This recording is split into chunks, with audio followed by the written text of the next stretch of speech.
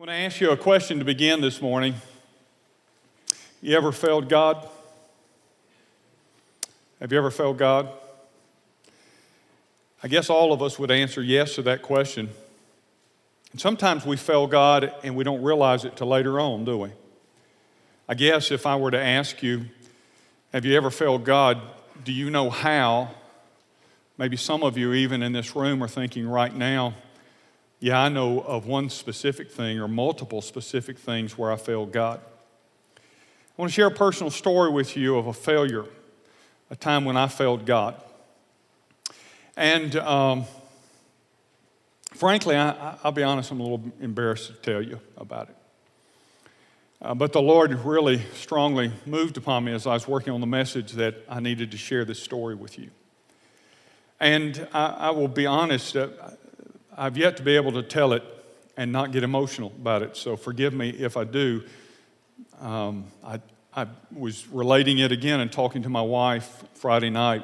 We were eating, and it became very emotional for me there. And in the first service, it was very emotional for me, and I've asked the Lord to help me to keep my emotions in check. But at any rate, I want to tell you about something that happened to me where I genuinely failed God. And it happened, I guess, about a year ago, a little less than a year ago. We had gone to Nashville to visit our grandson at that time. Now we have two. But we'd gone to visit our grandson. You know, when you become grandparents, you quit visiting your kids, you go visit your grandkids. The kids are just kind of supplemental, but you go visit the grandkids. And so we'd gone up to visit really all of them, and it was very, very cold. And the day before we were going to leave on that afternoon, I thought, well, I'm going to run out and fill my car up. So in the morning when we leave, my car will have full tank. And so there's a particular service station that we use when we travel there, and so I just threw a light jacket on and just jumped in my car, drove down to this station, and it had been raining. It was bitterly cold. The wind was blowing. There was snow coming down, and it was about right around freezing. And I'm standing there pumping gas in my car, and I have to tell you, I'm just freezing to death. And you've been there before, and that wind is just cutting through me. And so I'm trying to keep the pump, and it didn't have an automatic thing on it, you know, and so I can't sit down my car and get warm. I'm having to hold the pump and pump the gas. And as I'm doing that, a car pulls up to the pumps right on the other side of me. And initially I didn't think anything about it, but a young woman gets out, a young mom gets out. And she walks around. I thought she was going to the pumps, but she walks around to where I am. And I happened to notice that there's a child in the car seat in the back and an elderly woman in the front, her mother. And she was trying to take her mother somewhere. I don't remember precisely where. But she said to me, she said, "Sir," she said, "do you have $5 that I could just put a couple of gallons of gas in my car?" And I know this may sound unusual to you, but I didn't have $5, and it never dawned on me that there was another way. I said, I don't. I'm so sorry, I don't have it. And she said, "Well, that's okay."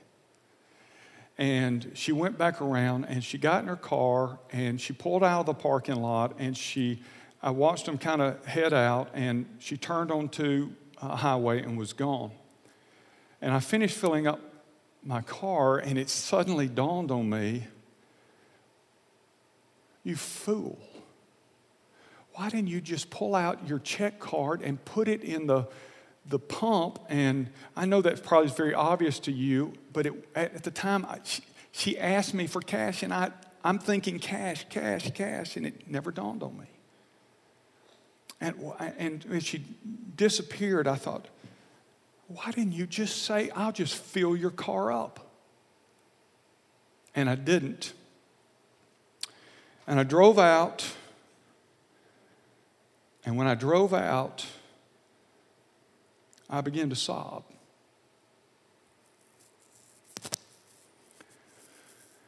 I began to sob so hard that I had to pull off and pull into a parking lot. And I put my head down on my steering wheel. And I could see that mom and that child and that elderly woman. And I'm sobbing. And I'm sobbing. And I can't get control of my emotions. And I remember in that moment begging God, I said, God, I'm sorry, I just missed Jesus.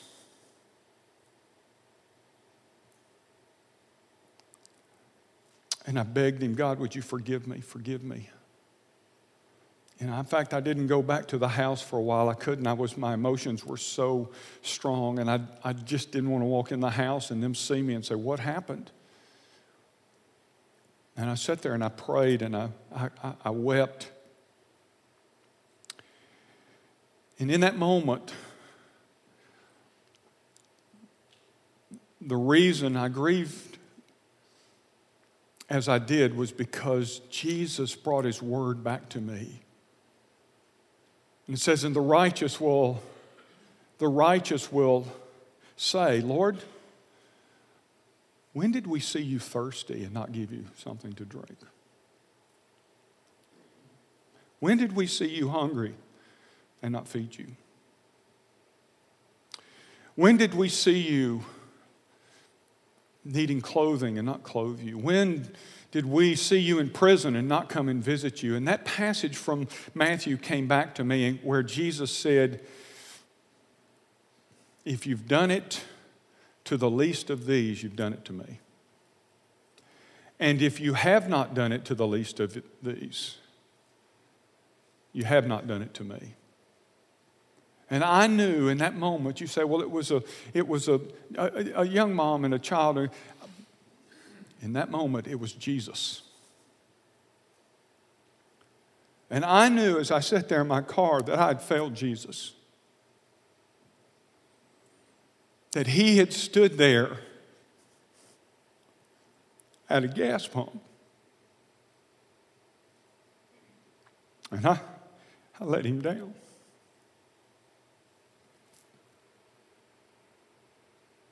And I said, God, forgive me for missing you. And I prayed for that. I tell you, if I could have tracked her down, I would have tracked her down. If I could have found her, I would have found her. But she was gone. I said, Jesus, please do for her what I didn't do.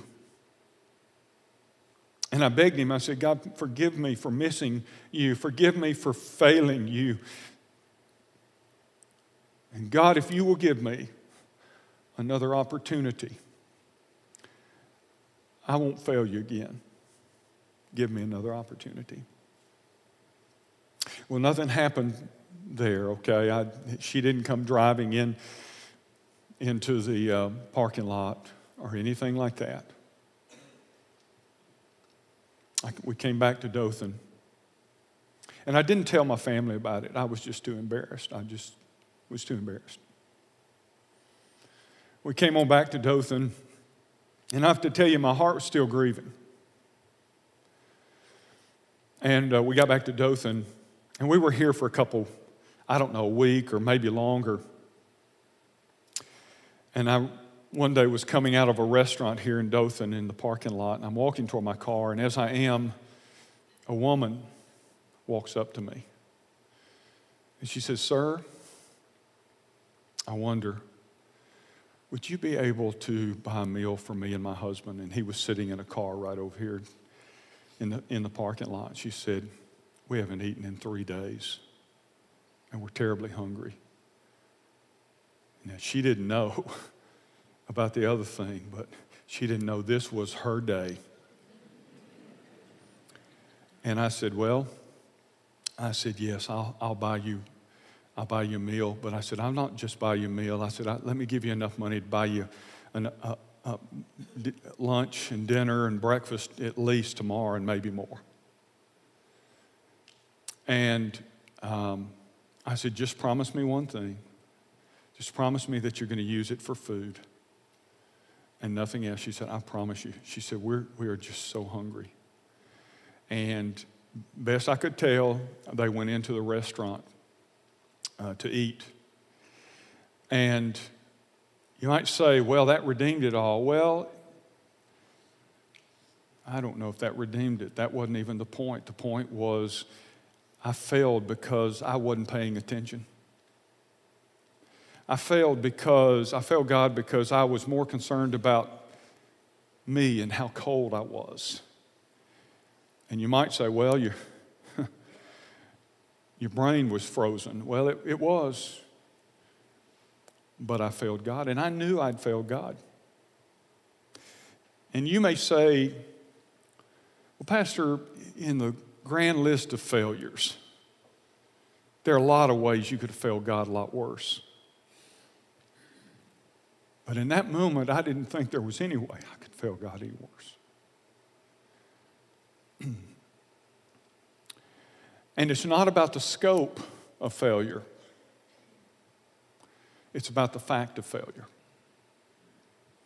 All of us fail, and all of us have failed God. Have you failed Jesus? Have you failed him? Now, if you say, well, no, I can't think of any failure where you just lied and you failed him. All of us have failed and will fail God again. The question becomes, what do you do when you have failed God? This morning, that's what I want to talk with you about, and I want you to stay with me to the end of this message, because at the very end, I'm going to give you 3 things to do when you fail God. I'm not even going to say if you fail God, because it's more when you fail God. And I'm going to give you 3 things to do when you fail God from the story and from Scripture. But first, I want to show you a story in the Scripture that is a story of epic failure. In fact, it's a story that probably most of us have heard or read at some point in time. So follow along with me, if you will, in verse 36 of John chapter 13. It says, Simon Peter said to him, Lord, where are you going? And Jesus answered him, where I'm going, you cannot follow me now, but you will follow afterward. And Peter said to him, Lord, why can I not follow you now? I will lay down my life for you. And Jesus answered, will you lay down your life? Truly, truly, I say to you, the rooster will not crow till you have denied me 3 times. Father, would you take your word this morning and would you use it to minister grace to our hearts? Would you speak to us? Father, we have all failed. Father, we want to handle our failures properly. We want to do what we ought to do with our failures. So, Father, speak to us this morning from your word. Teach us new things. Father, may the words of my mouth and the meditations of my heart be acceptable in your sight, O Lord, my rock and my redeemer. In Jesus' name, amen. Now, you know, I've been speaking to you for the past several weeks, sharing some messages with you that the Lord gave me on my time away. This is one of them. And I've been sharing out of what we call the farewell address of Jesus. It's his farewell instructions. It's his farewell dialogue to the disciples. He's about to be arrested and he's going to be crucified, and he's given them these final instructions so that they'll know how to deal with the matters of life that they're going to face. This is still part of that. In fact, this portion of it is actually on the front side of the farewell address. And so he's still addressing his followers. And he addresses Peter in particular. I sometimes think that God made Peter a disciple just so I would have somebody that I could identify with. Because I really identify with Peter. How often my mouth has got me in trouble. And I sometimes think, God, you made him a disciple so me and I guess a whole lot of people could identify with. But it's also a story about how we can overestimate our commitment, how we can overestimate how committed we are to the Lord. And it is a story also of love and compassion. The fact that Jesus didn't cast him aside, Jesus knew exactly what he was going to do, and Jesus didn't just say, Peter, you know what? I can't have people like you operating in the kingdom because you embarrass me, you embarrass my name, you embarrass the kingdom, and Peter, I got to have better than that. Aren't you glad that Jesus didn't say that to Peter? Because if he had said that to Peter, he would be, by extension, having to say that to all of us, right? And so it's a story of his love and his compassion for Peter, and it's a story ultimately that leads to restoration. So as we examine this story this morning, I want us to notice at least three what I think are primary observations from those verses, all right? So here's number one, first observation. And that is, we see Peter's presumed faithfulness. When Peter makes that statement, verse 37, I'll lay down my life for you. He says, now, Jesus, why can't I go with you? Don't you know, I will lay my life down with you. Now, other Gospels tell the same part of the story. You've probably read the account in the other Gospels where Peter, it expands the conversation, and Peter says in the other Gospels, he says, hey, Lord, if everybody else deserts you, not me. Not me, Lord. You won't have to worry about me. And John clarifies it as Peter says, in fact, I'll lay down my life with you. So anywhere you're going right now, I can go because I'm willing, if you're going to die, I'm willing to die with you. It's a bold statement, isn't it? And you know what? I have to tell you, I love Peter's heart here because I really believe that Peter believed in that moment he would in fact lay his life down. So I don't think Peter was saying something that he didn't believe at the moment, but I think Peter thought that he was just serious enough about his commitment that he'd do whatever he needed to do. And there's nothing wrong with being bold. But in this case, Peter's boldness was presumptuous, and it was really because he was operating out of his flesh. And one of the ways we know that, if you read on to the arrest account of Jesus, Peter, you know what he does? He pulls out his sword and he cuts off a centurion's ear. And Jesus said, this is not the place for that. Jesus heals the centurion's ear. So at this stage, Peter's pretty bold for Christ, but it's all a work of his flesh. See, it's not the Spirit. He yanks his sword out. He's operating out of his own fleshly power and presumption. And so he presumes that if push comes to shove, that he will boldly stand for Christ. Peter just assumed that his commitment in Christ was rock solid. No matter what testing might come, he just presumed and he just assumed that he would not cave in. If everybody else caves in, and by the way, Peter failed, but so did the other disciples. We sometimes say, well, it was just Peter. Think about what else happened. The Bible says that the other disciples, they ran and hid. They went into hiding. But Peter is so bold in his statements and everything, we always identify Peter. But he thought, man, my commitment's so deep, you won't ever have a problem with me caving in. Now, I want to tell you something. The day is coming when you and I are going to be tested like Peter was about following Jesus. The day is coming. Can y'all see it? The day is coming when you're going to be tested about being a follower of Christ. And that's why we need to have a fortified faith. That's why we cannot presume that our commitment is so strong that we will not capitulate. We sometimes think, well, if it comes, I'm good.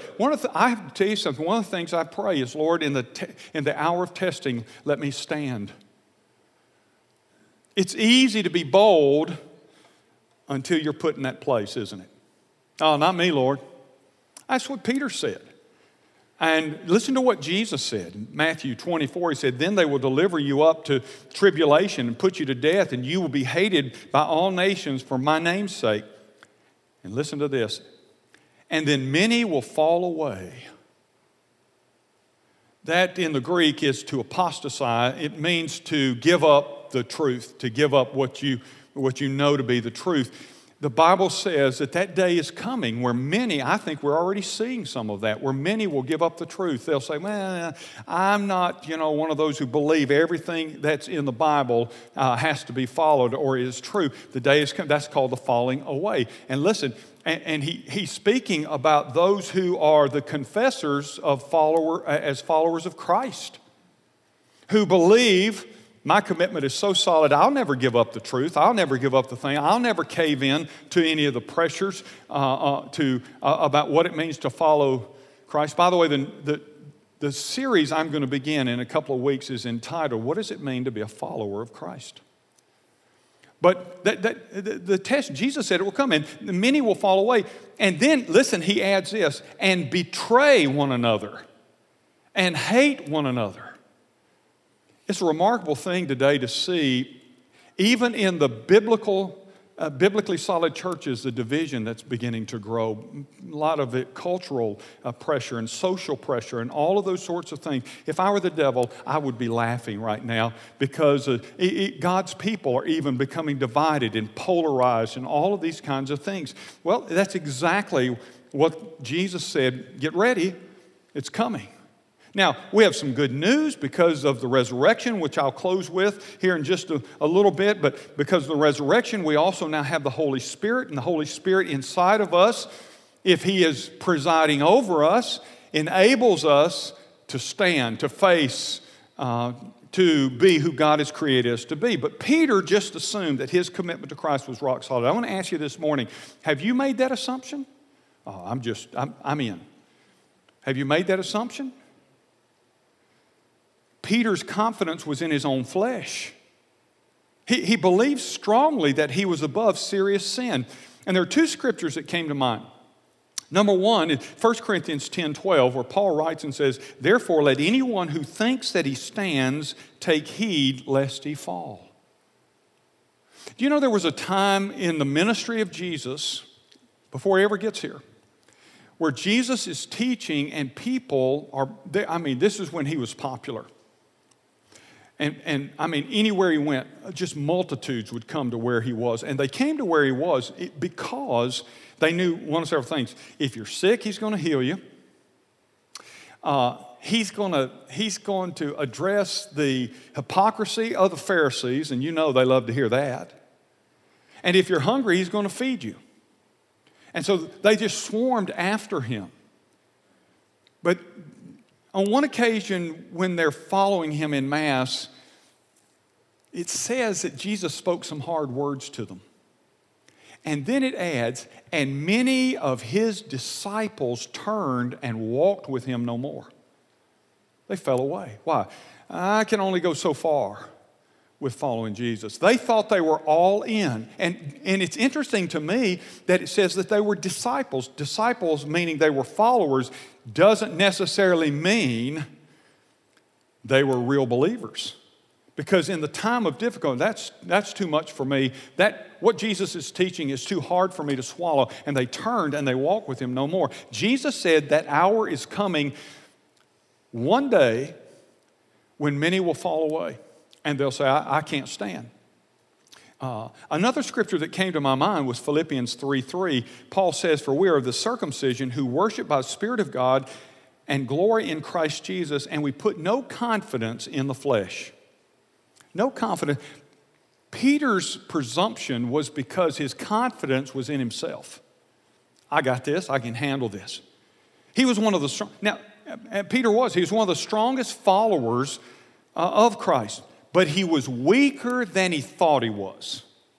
And listen to me, so are you. So am I. Paul says in Galatians 6:3, if anyone thinks he is something when he is nothing, he deceives himself. So it was all presumption on Peter's part based on, I just think I got this. And here's the lesson.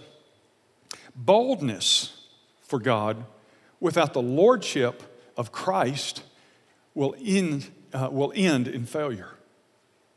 Boldness for God without the lordship of Jesus Christ will always ultimately end in failure. But why? Because it's driven by the flesh and not by the Spirit. All right, here's the second observation I want you to get. All right? That's Peter's presumed faithfulness. The second thing is Peter's prophesied failure.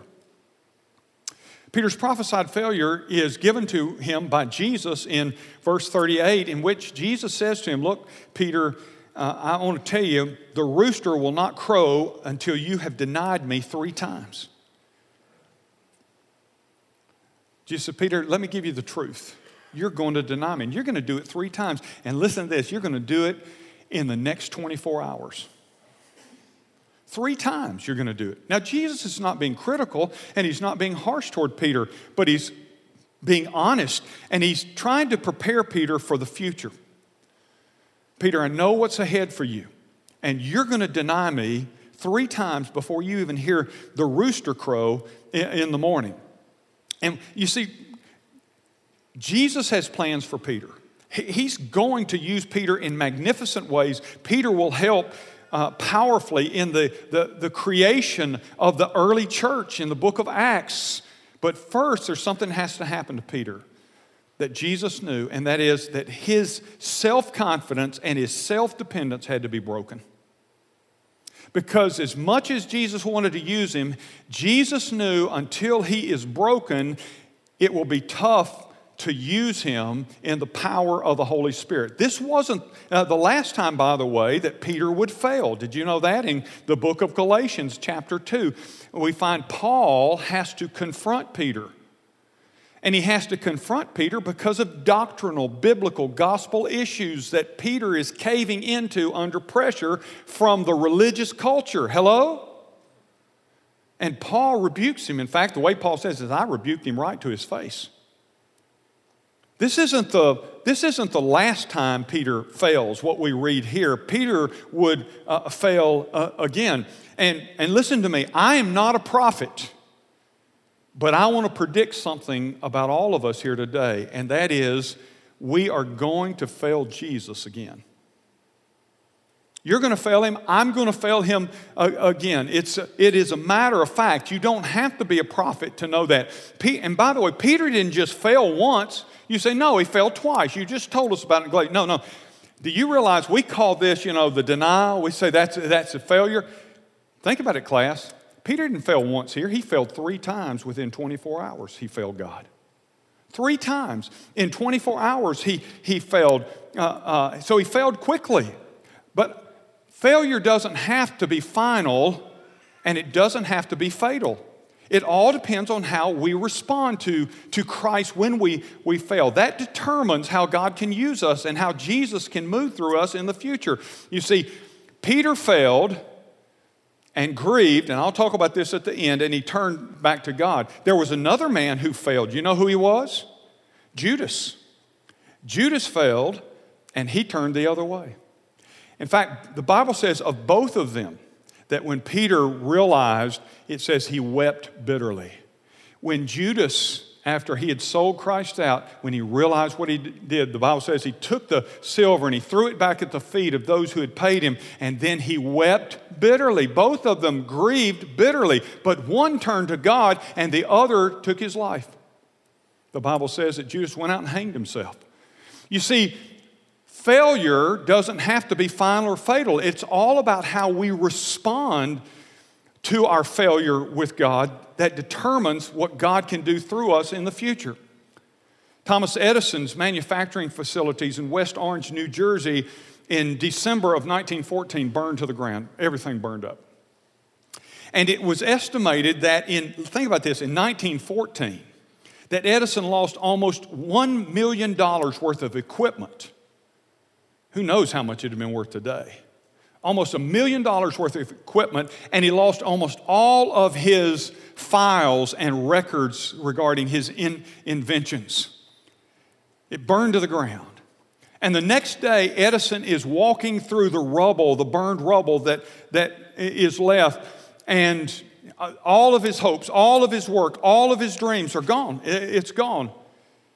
And yet the 67-year-old Edison made this statement as he walked through the burned rubble. He says, well, there is value in disaster. He says, now all of our mistakes have burned up. We can now start new. Friend, I want to tell you, let me give you a part of this story that is not told here. It's over in the Gospel of Luke, chapter 22, and it is this story. This is the context of the story. It's kind of the rest of the story. And it's a place where Jesus, Simon or Peter is saying, I'll lay down my life, I'm with you, I'm all in, this kind of stuff. And Jesus says to him, Simon, Simon, behold, Satan has demanded to have you. Now, just time out for a second. Now, let me tell you some good news. Satan cannot come after you if you're a child of God without going through the Father for permission. There's a Father filter for us. And Jesus says, Simon, listen, Satan has desired you, to have you. And he says, in fact, that he might sift you like wheat. And then he adds this, but I have prayed for you, that your faith may not fail. Did you know Jesus is still praying for you? The Bible says he ever lives to intercede for us. Did you know in chapter 17, it's what we call the high priestly prayer of Jesus. In chapter 17, Jesus is praying for the disciples after he's gone. He's praying for them. And it adds this statement. Jesus adds this statement. He's talking to God. He lets us hear his prayer. And he adds this statement. I not only for these, meaning his disciples, but I pray also for those after them who believe. Guess who that is? That's us. 2,000 years ago, Jesus was praying for you. And he still, the Bible says, he ever lives to intercede for the saints. So here's some good news. Jesus knew that Peter was going to fail, and he knows that you are going to fail, but he can still use you for his glory. Because, listen to the rest of the statement, okay? But Peter, I've prayed for you. Listen how he finishes it. And then Jesus says this to him.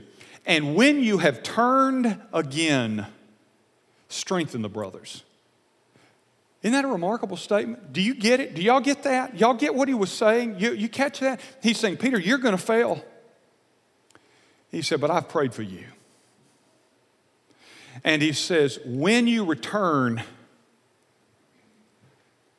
to the right path,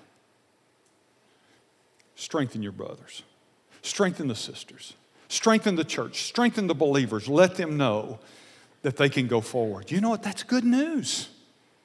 Because Jesus says your failure doesn't have to be final. And by the way, there's some of you probably listening by live stream and television today and in this live audience, and you think, my failure is so great. I want to tell you, this is the story of Peter is a story of encouragement and hope and patience and endurance and the love of God for us. And that leads me to the last thing that I want you to see, the last observation I want to make, and that is Peter's promised future. So we have Peter's presumed faithfulness, we have Peter's prophesied failure by Jesus, but we have Peter's promised future, and this is good. And we go back up to verse 36, and we see this where Simon asked him, says, Lord, where are you going? And Jesus answered him, where I am going, you cannot follow me now, but here it is, underline this, but you will follow afterward. That's a promise from Jesus to Peter. It is a promise that has been reiterated in the Gospels for all of us that belong to Jesus. We have this ultimate promise that even though we have failed, our failure is not final. And we have the promise of eternity with Christ in heaven. It's the reason in the very next chapter it leads into, notice what it leads into. After he says, you're going to fail me 3 times, and then it says, but let not your hearts be troubled. You believe in God, believe also in me. In my Father's house there are many rooms. If it were not so, I would have told you. And I go to prepare a place for you. And if I go and prepare a place for you, I will come again and I will take you to myself, that where I am, there you may be also. Do you get what Jesus is saying? He's saying, look, you're going to fail. You're going to fail, but here's the good news. I give you this promise. You can't follow me now, Peter, but you will follow me one day. And by the way, Peter did follow him almost identically. Did you know Peter died a martyr's death by being crucified on a cross? With one exception. Peter said, I'm not worthy to be crucified like my Lord. And Christian history tells us that they crucified him upside down. Because he said, I don't even deserve to be crucified like my Lord. He did follow. He did follow because he had this promise.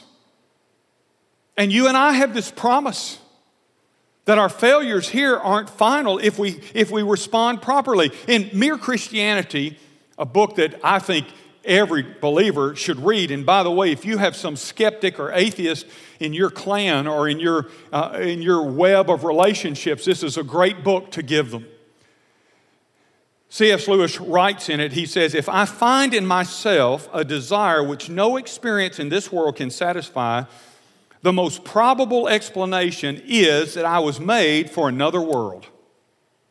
Did you get that? If I find in myself a desire which no experience in this world can satisfy, nothing I can do, there's still that hollowness in me. He says, the most probable explanation is that I wasn't made for this world. I was made for another world. The fact is, we're put on earth to serve and glorify Jesus. You are here to serve and glorify Jesus. Jesus doesn't exist to serve and glorify you. You exist to serve and glorify Him.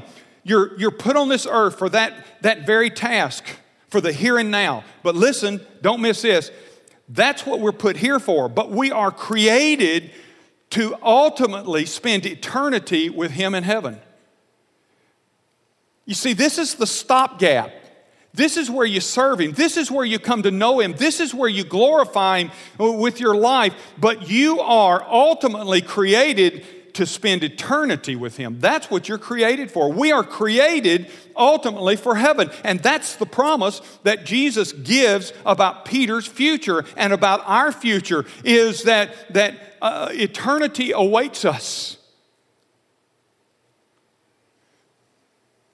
The message is this: Jesus doesn't give up on us. Don't you give up. Because He doesn't give up on you. And no matter how you have failed Him, He still loves you and He will forgive you. And you can still be used by Him. I mean, you may be watching, listening in this live audience. You may have said, nah, I don't know about me. I can't recover from my failure. My failure is so grievous. Or my failure is beyond His grace. Or nobody has failed like me. If you knew how bad I've failed. But I want to tell you something this morning. The fact is, all of us are failures. Every one of us. That's why Paul says in Romans 3:23, for all have sinned. You know what sin is? It's failure. For all have sinned and come short of the glory of God. We're all failures. We've been failing ever since Adam. Abraham failed. Did you know that? David failed. Jacob failed. I mean, look, we come up from a long list of failures.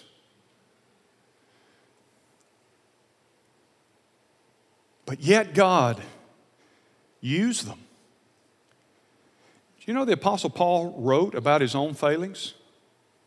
I mean, after he was a Christian, Romans chapter 7 is a remarkable chapter in which Paul talks about his own failure and that there's this war going on. And so why do you fail? Why do you continue to fail? Because there's a war going on. If you don't understand that, the enemy of your soul is going to continue to lead you into failure, failure, failure, failure.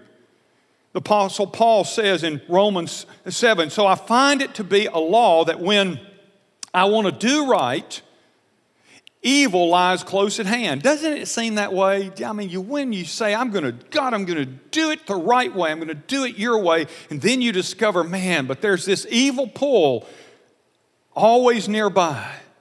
He says, for I delight in the law, the word of God. In my inner being, he says, inside it resonates with me. But I see in my members, my flesh, that there's another law waging war against the law of my mind, and it makes me its captive to the law of sin that dwells in my members. And then listen to what Paul says. He's talking about himself. He said, wretched man that I am. Who is going to deliver me from the body of this death? I just keep on failing. The thing he says earlier, he says, what I want to do, I can't seem to do, and the things that I don't want to do are the things I see. What is he saying? I keep on failing. I keep on failing. But who said? He said, I'm wretched. Who will deliver me? Thank goodness he answers his own question. He says in the end, thanks be to God through Jesus Christ our Lord. He said, man, when I look at all this, how am I going to find victory? He says, in Jesus Christ, my Lord. That's where I'll find victory. Now, you remember I said at the outset, how you respond to failure makes a difference. How you respond to failure. Well, let me close by giving you 3 things to do after you've failed. 3 things to do after you fail. What do? Well, the first thing you do is you must be reminded of the words of Christ. You got to remember what Scripture says. You got to remember what Christ has said. You go back and say, well, what does the Bible say about my failure? What does the Bible say about me? That's where you start. You go back there. In Matthew 26 and verse 75, in this same context that we've been looking at this morning, this is what verse 75 says. And Peter remembered the saying of Jesus, before the rooster crows, you will deny me 3 times. See, you say, yeah, he remembered after the fact, but he did remember. And it says, and he went out and he wept bitterly. You know what Peter did? He remembered the words. In fact, I've been telling you in these messages I've been preaching out of here that there's a common phrase that Jesus uses in these chapters to his disciples. He keeps saying to them this, these things I tell you in advance. I'm telling you because when it comes, I want you to remember that I told you so it'll start to make sense. And that's what it says Peter remembered. What Jesus had told him about how he would deny. And then he wept bitterly. You know what happened? You know what the weeping was? It was repentance. It was repentance. It was repentance. On that day, for me, when I knew that I had failed, and I wept, that sentence, there couldn't be a sentence that described what I experienced better than weeping bitterly. I did. I wept. I sobbed. But I repented. And I said, God, I'm sorry. I repented. And I remembered the word of Scripture that says that if we confess our sin, He is faithful and just to forgive us our sin and to cleanse us from all unrighteousness. Recently the Lord was reminding me about all of this, and I came across this wonderful song that says that you were angry with me, but you turned from your anger to comfort my soul. That's what God does with failures when you bring them to Him and say, God, I failed. I wonder this morning, is there any failure in your life that you haven't dealt with? You just tried to get past it. Don't just try to get past it and go on. And I got to thinking when I was working on this message, God would mightily use Peter. Acts, just incredible. But don't you figure that all through the rest of his life, every once in a while, he would remember, yeah, but there was that time when I failed. Now, if that's all you do, the devil's going to use that against you. So that's why you have to partner that with confession. But I'm sure Peter grieved on some level, probably the rest of his life, anytime he thought about that. But what he didn't do is allow the devil to make it a ball and chain around his neck to keep him from being used by God. I don't know. I think this failure that I've talked about is just one of many in my life, but one that was very profound to me. And I don't know, here I am a year later, and when I talk about it, I still get emotional about it. I'm not sure that I will ever completely get beyond remembering that day and seeing that woman and that little baby in that car. I know I have moved on and I am forgiven of that, but just the thought of failing Jesus, just the thought of failing Jesus. And can I tell you, I hope I never get past remembering how I failed Jesus. But I don't want the devil to be able to use it as a ball and chain to keep me from what I will be doing for Jesus. Does that make sense? Peter, he remembered the words of Christ. He repented. He wept bitterly. When you have failed God, remember what he says in his word. Confess, repent. That's where you start. Number 2, you must be renewed by the resurrection. This is the good stuff right here. How do you renew your soul? You renew your soul by remembering that Jesus Christ conquered the grave. And because he lives, I live. Listen, this is Peter, about Peter. It says, but Peter rose and he ran to the tomb. And stooping and looking in, he saw the linen clothes by themselves. And he went home marveling at what happened. Some translations say he went away rejoicing. This is the same Peter that had failed so deeply for Jesus is now rejoicing greatly. Why? Because the resurrection meant everything that Jesus said was true, which included forgiveness for sin. And the resurrection showed that Jesus was exactly who he said he was. And this same Peter that had failed is now rejoicing greatly because the resurrection, the fact that Jesus lived, brings new life and power to go forward. Peter didn't stay at the tomb. In fact, he would go back and they would praise God together. All of them would praise God together. And then Jesus would appear in their midst and Jesus would say to them, I want you to go to a room and I want you to wait there until the Spirit of God falls on you. They didn't even fully understand what the Spirit of God was, but he said, you just go wait. Don't stay here. The tomb is empty. Because the tomb is empty, everything has changed. And listen, people, because Jesus Christ lives, you have new power and new life. And they went back and they waited.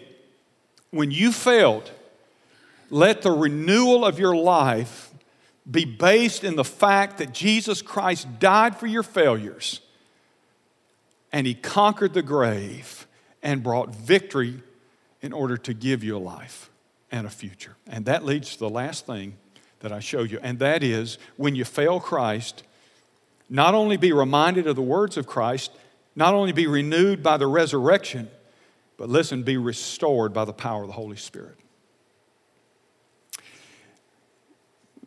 Acts 1:8, as I just said, they went to Jerusalem and they waited there until power from on high came down. And then it says, and then they went out into the world in a new power, not in their own power, not in their own strength. When you fail God, you can't live in your own strength and make any progress in the kingdom. But God has sent to us through the resurrection the Holy Spirit from above.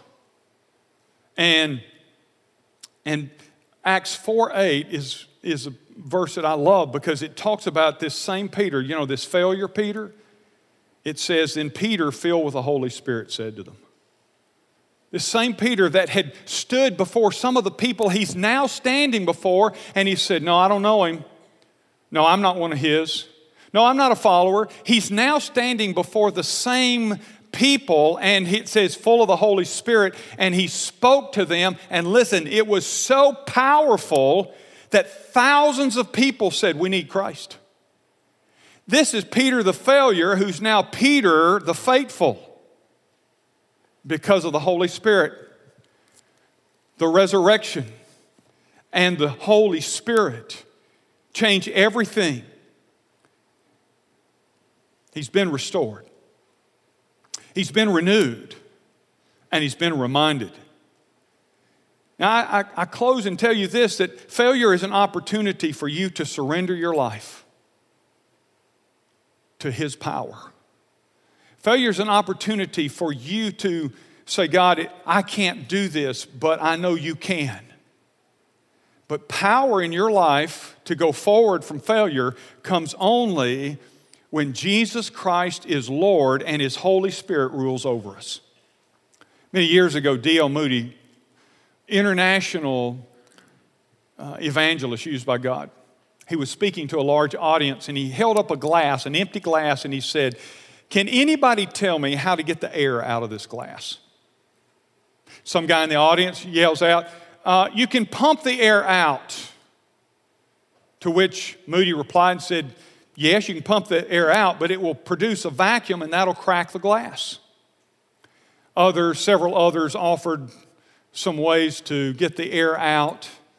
But finally, Moody picked up a pitcher of water and he took the glass and he filled the glass full of water to the very top.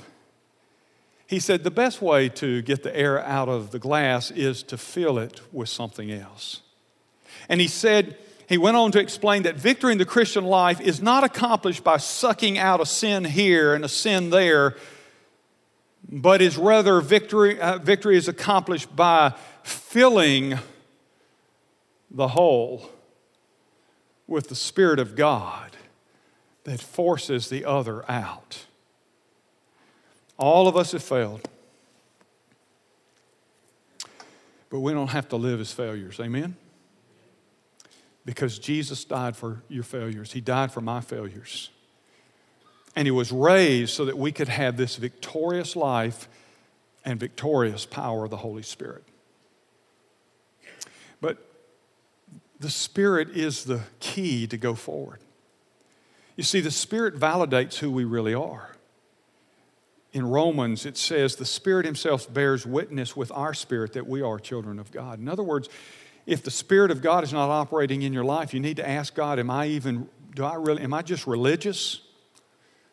Or do I really have a relationship with you? Because the Spirit not only empowers us, it validates who we are in the kingdom. So I ask you today, have you let your failures destroy you? Or have you turned your failures over to God and allowed God to redeem you and to renew you and to restore you for what He has before you? What about your failures? Would you bow your head and close your eyes? No one's looking about in this place. Lord, we all have failed you. It's embarrassing, Lord, that our failures are embarrassing. They embarrass us, but they embarrass you, I know. And Father, I pray for any that are listening or watching this, that right now, Lord, you would help them to bring any failure that they have to the foot of the cross, to deposit it there, to thank you and praise you that you have died for their failure and that you have life beyond their failure.